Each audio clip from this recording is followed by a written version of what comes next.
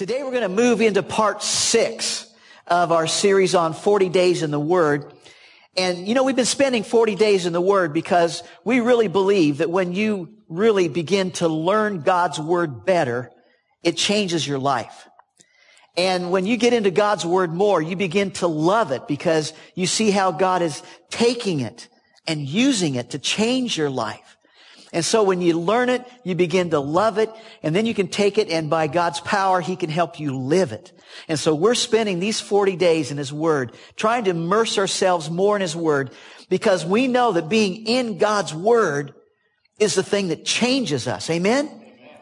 We can see something bad in our life that needs to change, something we're convicted about, and we can try to change it. We might be doing a little bit better for a while, but it's until God's Word gets in your life and you let that take root in your life, that's what changes you.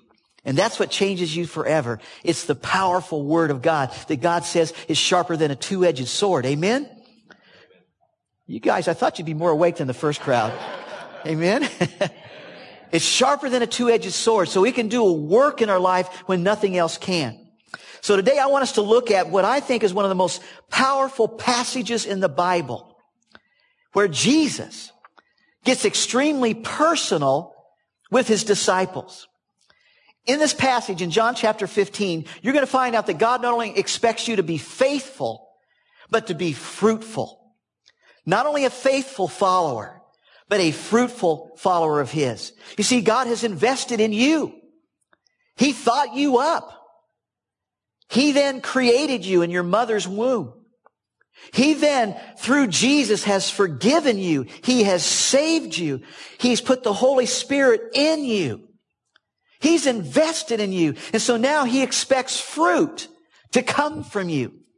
During the time that He's given you here on this planet, He wants you to not only faithfully follow Him, but be a fruit bearer for Him. And all of God's people said, amen. That's what He expects of you and me. So as we begin, let's look at John chapter 15, beginning with verse 1.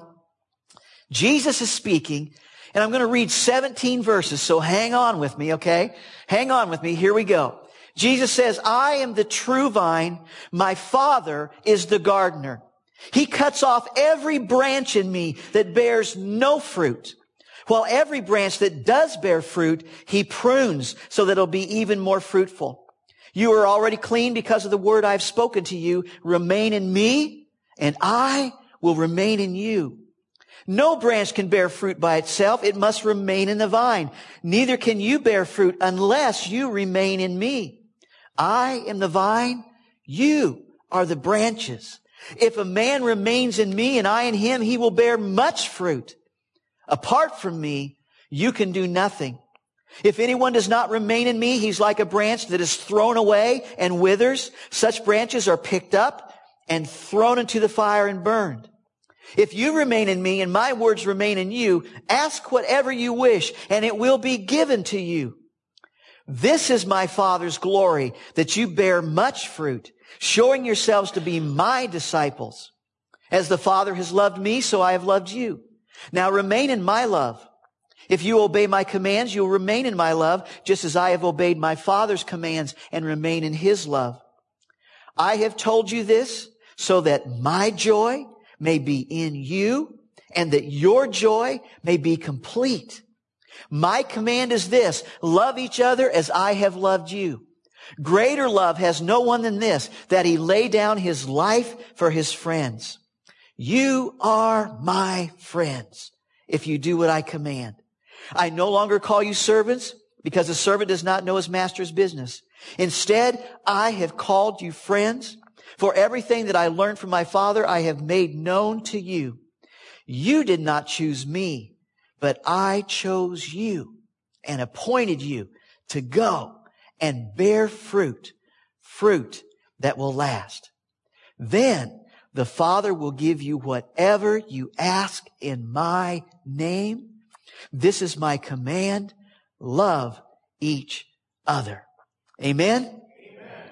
In those 17 verses, there is more spiritual truth that I could teach you in 17 weeks. That scripture is packed full of powerful things that Jesus wants us to know about. So I want you just to sit back and get comfortable. This is going to be a really long message today. No, not really. Not really. But what I want to do today is focus on the fruit that God expects you and me to produce. And I want to focus on how verses like these can be misinterpreted. You see, if you ignore some of the basic rules of interpretation, you're not going to get the real meaning of the text. In fact, you might get it wrong. Every verse in the Bible has one meaning. It might have multiple applications, but it only has one interpretation. And so today I'm going to show you how to maybe better interpret Scripture than you've ever known how to do before, so that you can get the meaning of the text, the meaning of God's Word. Now, one of the most misinterpreted verses in God's Word is John 15, verse 6. This is what Jesus says. If anyone does not remain in me, he is like a branch that's thrown away and withers. Such branches are picked up and thrown into the fire and burned. Now, a lot of people and a lot of pastors have misinterpreted this verse. They will say something like this: if you don't remain in Jesus, you as a branch will be picked up and thrown into the fire of hell and burnt. They say, here's what this means. If you don't remain in Jesus and if you don't remain in Him, you cannot bear fruit. Apart from Him, you can do nothing. And if you don't bear fruit, you are then deemed a useless branch. And as a useless branch, you'll be thrown into the fire of hell and you will be burned. The fruit of a Christian is that you produce another Christian. And if you don't bear that kind of fruit, you'll be burned in the fires of hell. They say the fruit of an apple tree is an apple. The fruit of a tomato plant is a tomato. Therefore, the fruit of a Christian is another Christian. And if you don't bear another Christian in this lifetime, you're going to burn in hell. Well, the fruit of another Christian should be another Christian. Jesus said, go into all the world and make disciples. That part is true. But they say, if you don't bring people to Christ, God is going to throw you away like a fruitless branch. You're going to lose your salvation. And you're going to spend eternity burning in the fire of hell. Do I have your attention yet? But that's a misinterpretation of that verse. Write this down. Some basic rules of Bible interpretation include clarify the context. If you want to get to the real meaning, you've got to clarify the who. Who's being spoken to? Why is this being said? Until you clarify the context of who, what, when, where, and why, you can't get the real meaning of the Scriptures. Now, verse 6 of John 15, I want you to understand, sits right in the middle of a 4-chapter conversation that Jesus is having with His disciples. One group of people in one room, one conversation over 4 chapters of God's Word. Jesus spoke these words to His disciples on the night just before He was betrayed, arrested, and beaten. This is the last conversation that He had with His disciples before He was crucified. So notice, Jesus is not preaching to the crowd here, but He is speaking to the men that He handpicked and hand-trained for 3.5 years. The men that He trained to carry on the ministry after He rises from the dead and ascends to heaven to be seated at the right hand of the Father.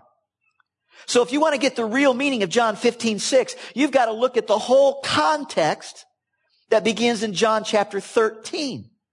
You can't pull verse 6 just out of this scripture in John 15, or you'll misinterpret it like many people do. Now, Jesus shared His last conversation with these disciples. And as He did that, He took them to a private room. We call it the upper room. And that's where they shared the famous Last Supper. You know the Last Supper picture? All seated around the table. And that's where they had communion like we practice today.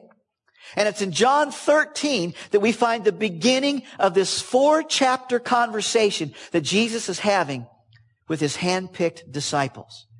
Look at this. The Bible says in John 13, it was just before the Passover feast. Jesus knew that the time had come for Him to leave this world and go to the Father. So He knows He's going to die. He's going to die on a cross. Having loved His own who were in this world, He's talking about His disciples. He now showed them the full extent of his love. So what he's going to share in chapter 13, 14, 15, 16, he's going to show them the full extent of God's love for them and for us.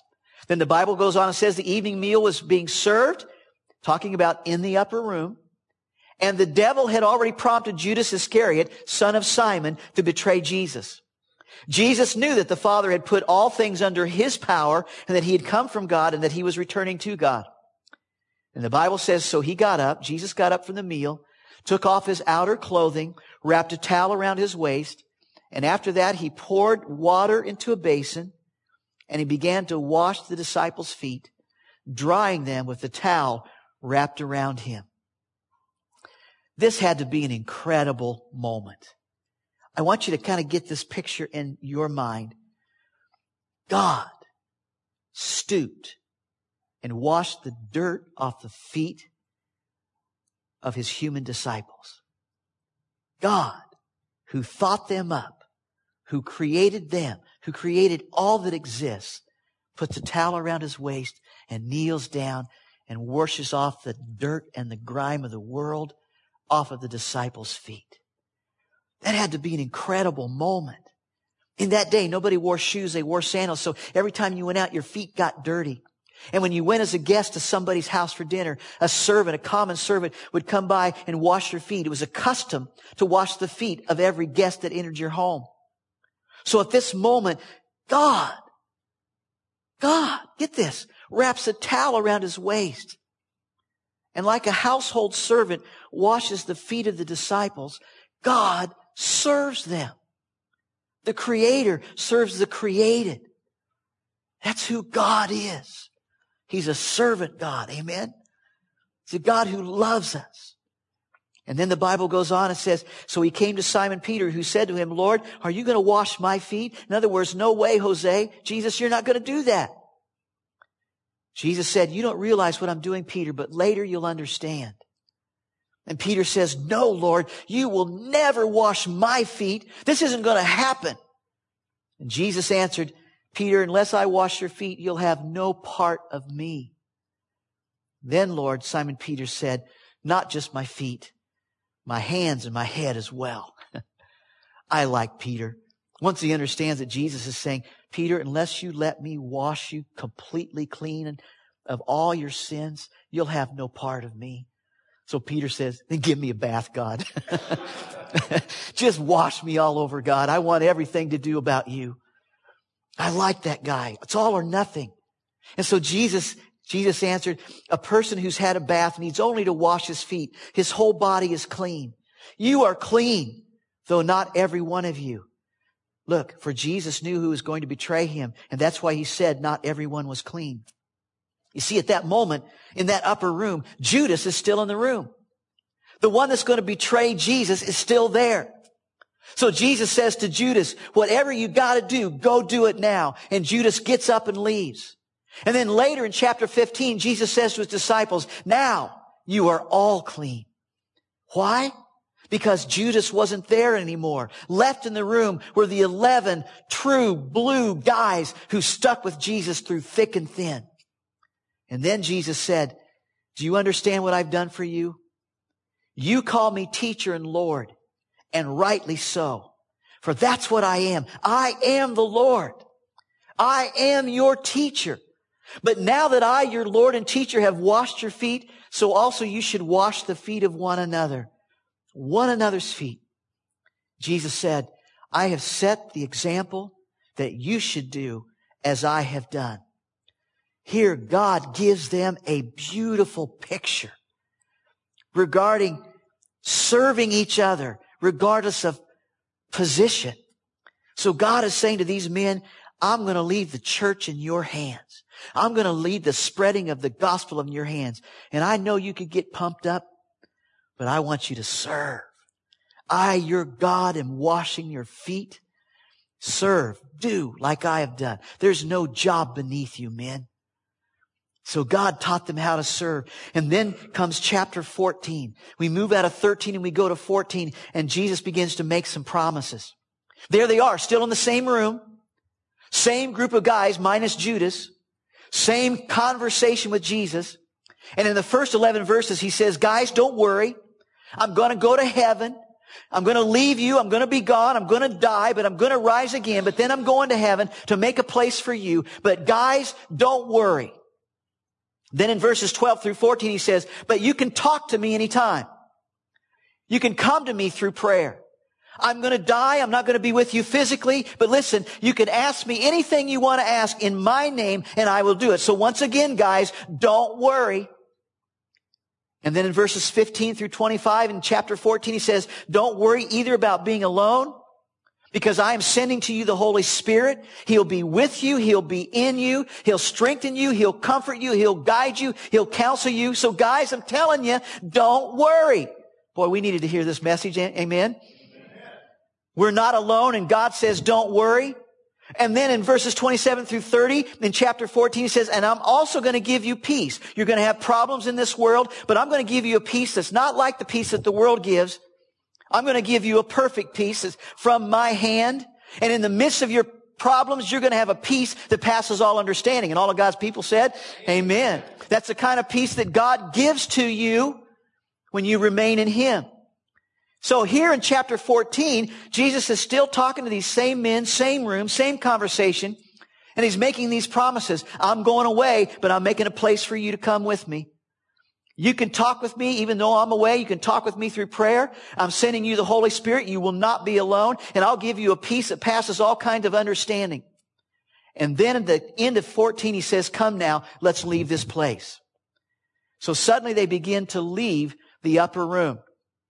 So now Jesus and the disciples leave the upper room. They head towards the Garden of Gethsemane. And on the way, Jesus sees a vineyard, and He decides to teach them a lesson. And all of that stuff we've just talked about in chapters 13 and 14, that is the context of how chapter 15 begins. It's all about the context of who's involved, where they've been, and what they've experienced together. And so now as Jesus walks them by the vineyard, He says, and He points at the vineyard, and He goes, guys, I'm the vine. My Father, He's the vineyard keeper. Every branch that stays connected to me, it's going to bear fruit. But if you get disconnected from me, you will not bear fruit. So guys, even though I'm going away, even though I'm not going to be with you, you've got to stay connected to me through prayer. Stay connected to me. Then Jesus says, I've told you all of these things about serving each other, about heaven and the place I'm preparing for you, about talking with me through prayer, the Spirit who's going to be with you, the peace I'm going to give you. I've told you all of these things so that my joy may be in you, and your joy may be complete. That you can have my joy in this world even though I'm gone. That your joy, even though I am gone, will be complete joy. Folks, all of that's in one conversation, and that's called clarifying the context. Who's He talking to? Where are they? Why is He saying it? And He said all of those things that they might know that they can be filled with His joy even after He's gone. That they might know that their joy can be complete even after He's gone. Now listen close. Now that you've heard all of that context, what are the odds that Jesus meant after He spent all of that time trying to encourage His disciples after He leaves? What are the odds that He would say, but if you guys don't bear fruit, I'm going to cut you off. You're going to lose your salvation, and you're going to burn in the fire of hell. What are the odds that He would say that? But now that I've told you that you're going to burn in hell, guys, if you don't bear fruit, may your joy be made complete.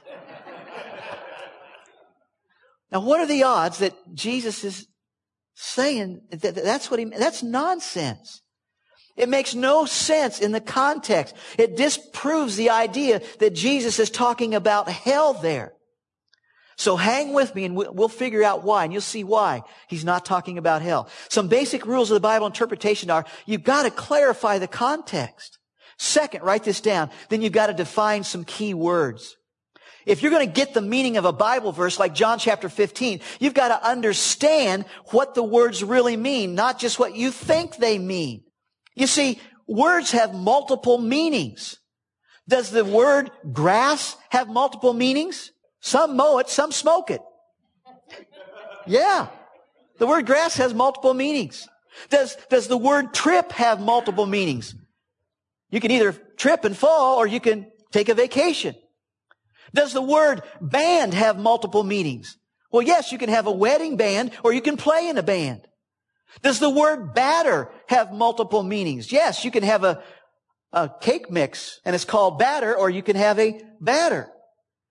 Words have multiple meanings, and so you've got to look at the whole context and define those key words if you're going to get the real meaning.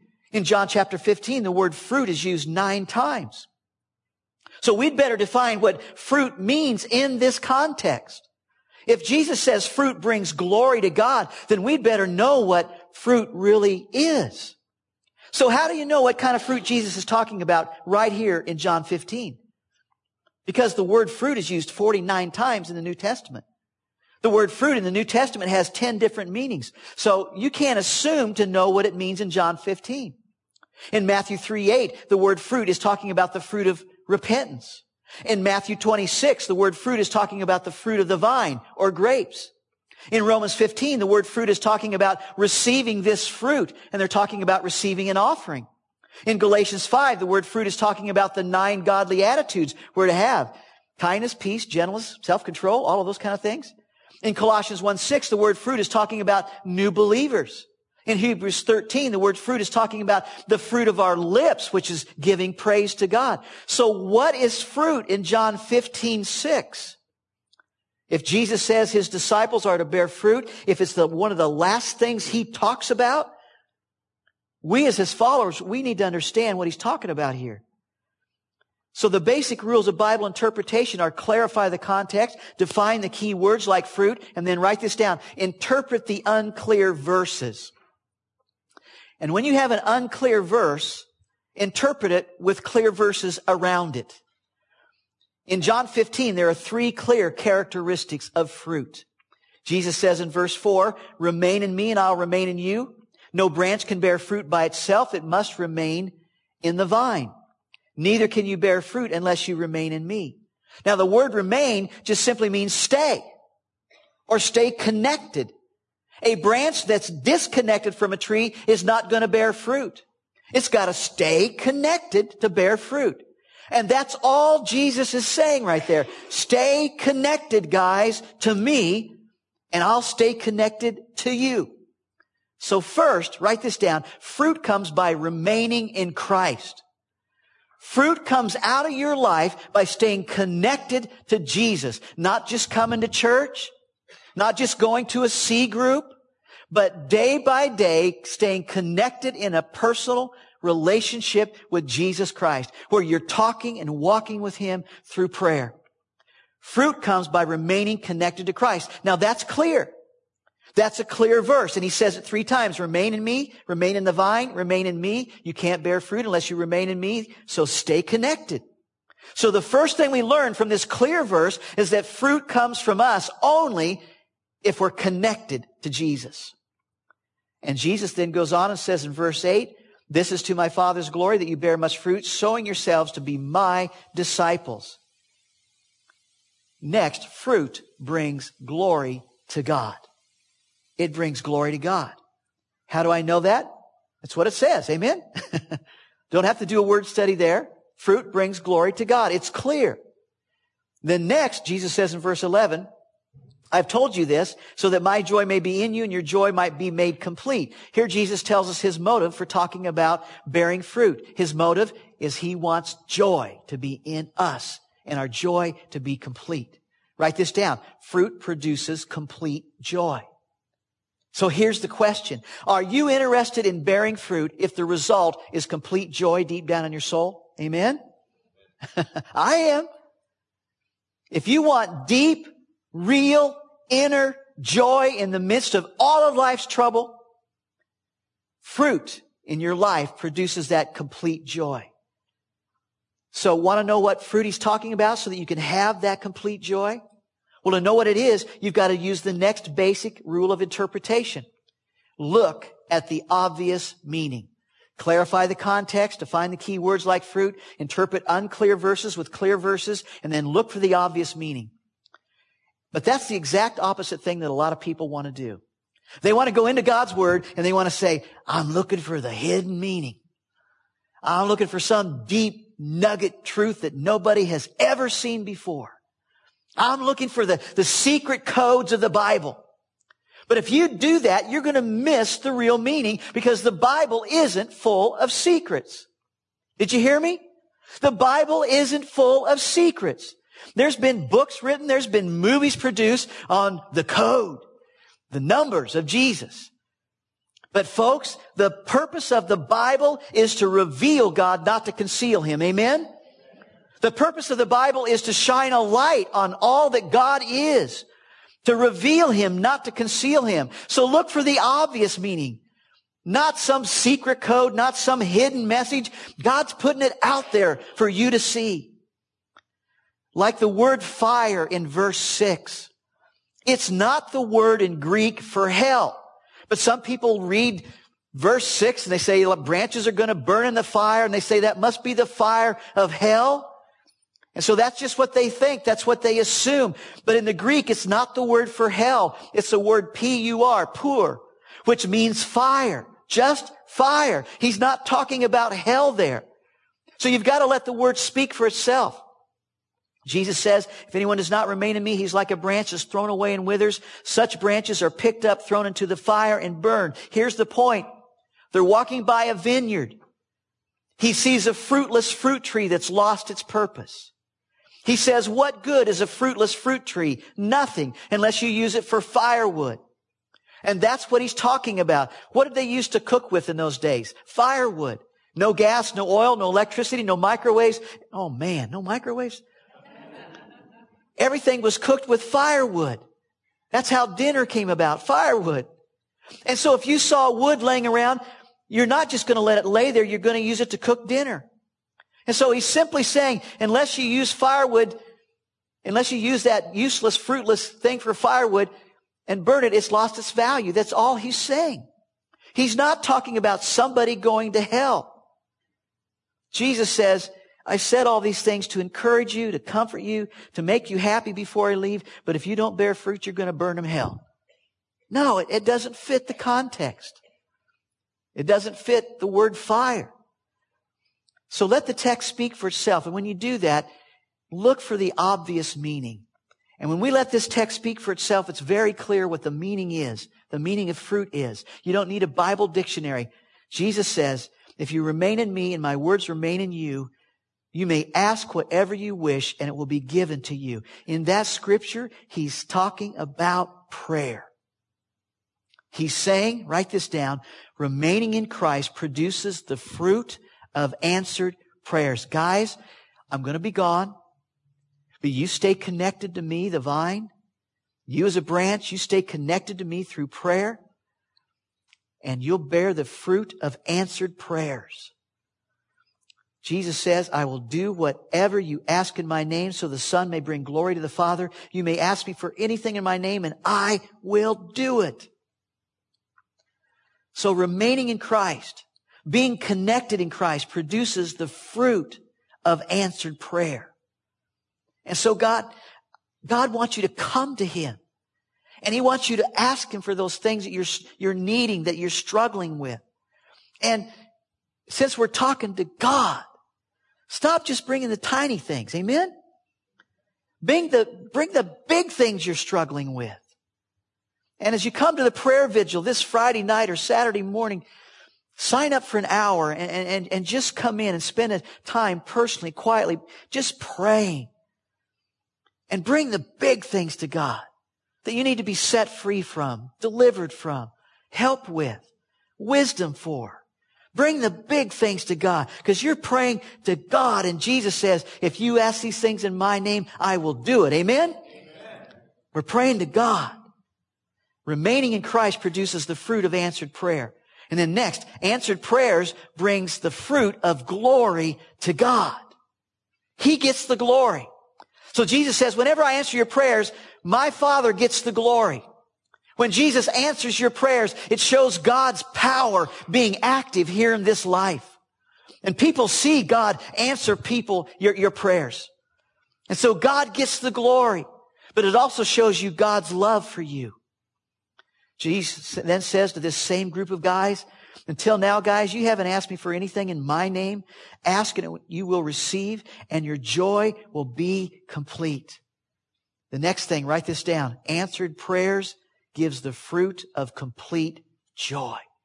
Man, when you have had God answer a prayer and you know that only God could bring that about, what's that do in here? The fruit of joy. Complete joy. Your God heard you. Your God answered you. Your God met your need, and you've got complete joy. There's over 20 times in the New Testament we're commanded to ask. One man said years ago, God never shuts the doors of His storehouse until you shut your mouth. Folks, keep praying. Keep asking. Keep knocking on God's doors. Come to the prayer vigil for an hour, 1 hour. Get 1 hour out of your schedule, and you come and you sign up and you just come to this room and you go from station to station and you pray for the community of faith here. You pray for your personal needs. You pray for other people's needs. You pray for our missions work. It's just quiet. You don't pray out loud. You just come and you just knock on God's doors and you open your mouth and you ask, and other people be asking for your needs to be met. And let's see what God does. Amen? Let's see what God does. And then His last words to the disciples, Jesus says, guys, I'm not going to be with you anymore, but you can talk to me anytime. You can ask me for anything. So here's the bottom line. Try to get your head wrapped around this. Fruit is produced by remaining in Christ. Fruit brings glory to God. Fruit brings you complete joy. And answered prayers come from remaining in Christ. Answered prayer brings glory to God. Answered prayer gives you complete joy. And then Jesus ends His talk with this. I chose you and appointed you to go and bear fruit, fruit that will last. And then look at this. What's the first thing He talks about after He talks about fruit? It's prayer. Then, you stay connected to me, then the Father will give you whatever you ask in my name. So when you follow the basic rules of Bible interpretation and you clarify the context and you define the key words like fruit, you interpret the hard verses with clear verses, and then you look for the obvious meaning. In all of this morning, you come to this interpretation. I bear fruit by asking Jesus for things in prayer. That's how you bear fruit. He's saying you can do nothing apart from me. Amen? That's how you bear fruit. You go to the Father, you ask things in the name of Jesus, and you begin to bear fruit. And that's what Jesus is talking about here. He's talking about prayer. He's not talking about losing your salvation because you didn't win somebody to Christ. He's talking about the fruit that comes from your life through prayer. Prayer is the root of fruit. But you know what the problem is? We kind of treat prayer like a spare tire. I'm about to close here, so hang on. We treat prayer like a spare tire. A spare tire is there when we have a flat. So when you have a flat in your life, when your life goes flat, what do? You say, well, I better pull out prayer. And we say something like this. Prayer, well, I guess that's the only thing I can do now. It's the best thing I can do now is pray. All we can do. Last resort. But God doesn't want you to use prayer to be your spare tire. He wants prayer to be your steering wheel. It's where you get the fruit in your life. I'm saying to you, much prayer, much fruit. No prayer, no fruit. If you're not praying, you're not going to have fruit in your life. Fruit comes through prayer, through asking. So our problem is this. We have trouble with prayer when we're not in trouble. When everything's going great, we stop asking, we stop praying as much. But Jesus is saying in John 15, the way you bear fruit is by praying. And the more you pray, the more fruit you're going to have in your life. And so I want to close with this scripture in Matthew chapter 7. Jesus says, everyone who hears these words of mine and puts them into practice is like a man who built his house on the rock. If you practice what we've learned today about prayer, If you begin to build your house on Jesus, the rock, and you pray and pray, when the storms of life come, your life is going to stand. But if you don't practice what you've heard today, if you just come to worship and you fill in the blanks and you go home and you forget it, the Bible says you're like a foolish man. You've heard the word, but you've walked away and you don't do anything about it. The Bible says a foolish man hears the word, but he doesn't do anything about it. And that's a problem with a lot of people in America today. They go to church, they go to small groups, they hear, but they have no intention of doing anything they hear. And Jesus says that's foolish. Your house, your spiritual life is not going to stand. He says, pray, and then the fruit will come. And then my joy will be in you, and your joy will be complete. Folks, decide to pray more, and more fruit will come into your life. And the result is real inner joy for you and real glory to God. Amen. You want the joy? You got to pray. And so we got to leave this place today. We've got to make a decision before tonight comes, before tomorrow comes. Are you going to pray more before you go to bed tonight? Are you going to pray more when you wake up in the morning before you roll out of bed? Shirley's got a big sign that she put in our window, little high window in our bedroom, and it just simply says prayer. So you look up to the morning sky and it says pray. It's a great reminder to start your day just praying. Are you going to do that? Make a decision to pray more tonight and tomorrow. Come to the prayer vigil. Pray more. And God will bring joy into your life. And all of God's people said, Amen. Amen. Let's pray together. As I pray this, would you make this commitment in your heart? We're getting near the end of this series, and would you make this commitment? Would you simply say, Father, today I want to get into your word. I want to get the real meaning from your word. I commit to talk with you through prayer, so fruit will come from my life, so my joy will be complete, and so that the Father will be glorified. Father, as we leave this place, help us to leave with a plan, a resolve to do something more in prayer. Lord, our life gets so busy and so full of distractions, so many things to do. But Lord, give us the strength and the power to seek you first. Because then comes the fruit. Then comes the joy. We pray in Jesus' name. Amen.